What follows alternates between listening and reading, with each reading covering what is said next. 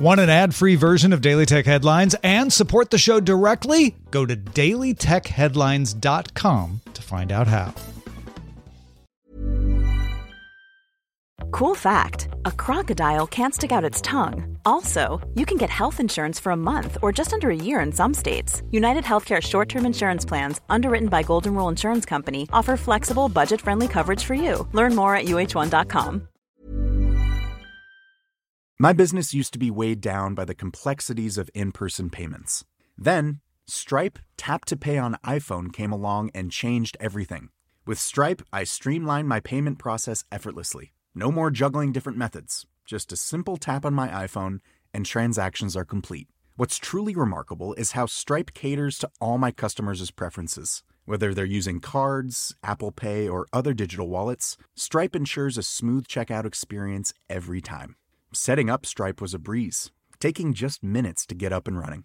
From local markets to global retailers, Stripe helped me expand my reach and grow my business with ease. To learn how Tap to Pay on iPhone and Stripe can help grow your revenue and reach, visit stripe.com/tapiphone. These are the Daily Tech Headlines for Wednesday, September 30th, 2020. I'm Tom Merritt. Facebook announced it will let Instagram and Messenger users communicate across the two apps.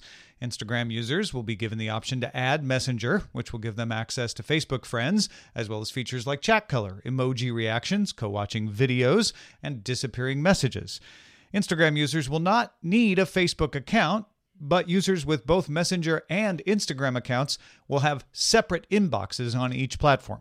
Instagram users also get privacy controls, deciding whose messages go in a message request folder and who will not be allowed to reach them at all. A new Accounts Center lets users manage these cross-app features and others like single sign-on and eventually Facebook Pay. Reuters sources say the China State Council's Antitrust Committee is considering an antitrust investigation into Google over its Android platform. The investigation reportedly would be in response to complaints by Huawei that Android's market position causes, quote, extreme damage to Chinese companies. Huawei is blocked by the U.S. government from using Google's version of Android, and a source said Huawei has used this to show that losing Android causes a loss of confidence and revenue. China would look to Europe and India for examples of antitrust actions against Google. China's companies do not use Google's version of Android domestically, and most Google services are blocked in China. Google Meet will extend its policy that allows users to host calls longer than 60 minutes at no additional charge.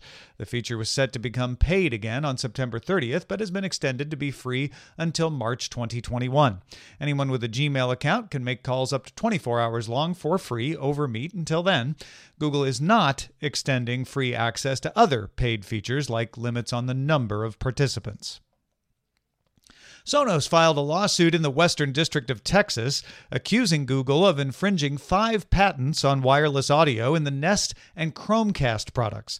The patents cover features like controlling streaming music from a device like a phone, automatic speaker EQ, speaker group management, and zone scene presets. Sonos has a separate patent case against Google currently in front of the U.S. International Trade Commission and California Federal Court regarding more basic wireless audio functions like setup, playing in sync, and creating stereo pairs. Cloudflare announced free web analytics Tuesday, a competitor to Google Analytics.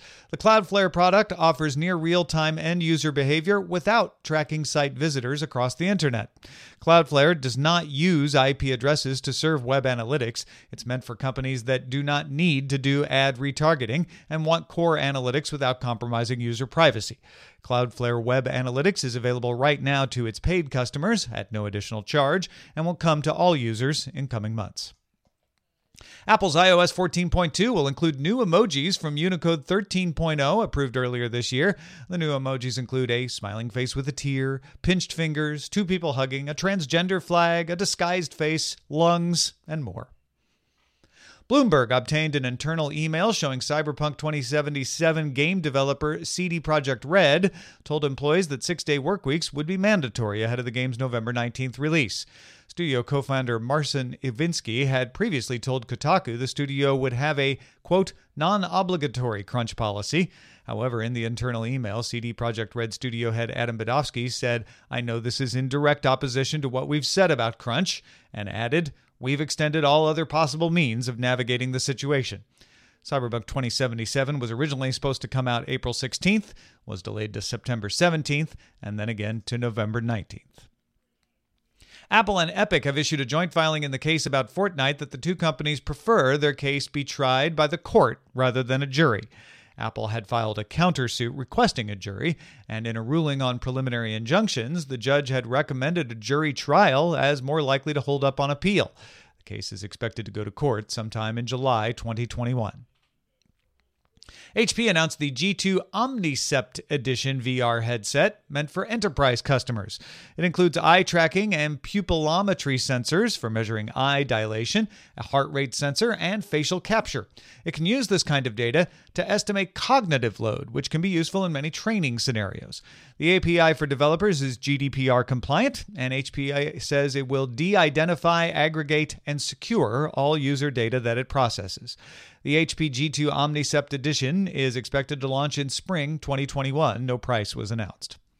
Finally, Samsung's 4K laser projector is available now in two models: a 120-inch projector with 2200 ANSI lumens and 30-watt 2.2-channel setup audio goes for $3,499, and a 130-inch 40-watt 4.2-channel audio with 2800 lumens of brightness for $6,499. Samsung calls them ultra-short throw. That means they can be set up right next to the wall they project to. Both models have the Tizen OS and voice control by either Amazon or Bixby. They're available now, shipping October 16th. For more discussions of the tech news of the day, be sure to subscribe to dailytechnewsshow.com and remember to rate and review Daily Tech Headlines wherever you get your podcasts. Thanks for listening. We'll talk to you next time. My business used to be weighed down by the complexities of in-person payments. Then, Stripe Tap to Pay on iPhone came along and changed everything.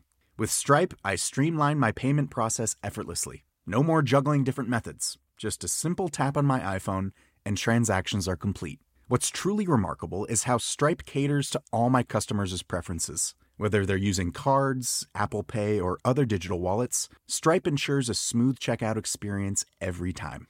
Setting up Stripe was a breeze, taking just minutes to get up and running. From local markets to global retailers, Stripe helped me expand my reach and grow my business with ease. To learn how Tap to Pay on iPhone and Stripe can help grow your revenue and reach, visit stripe.com/tapiphone.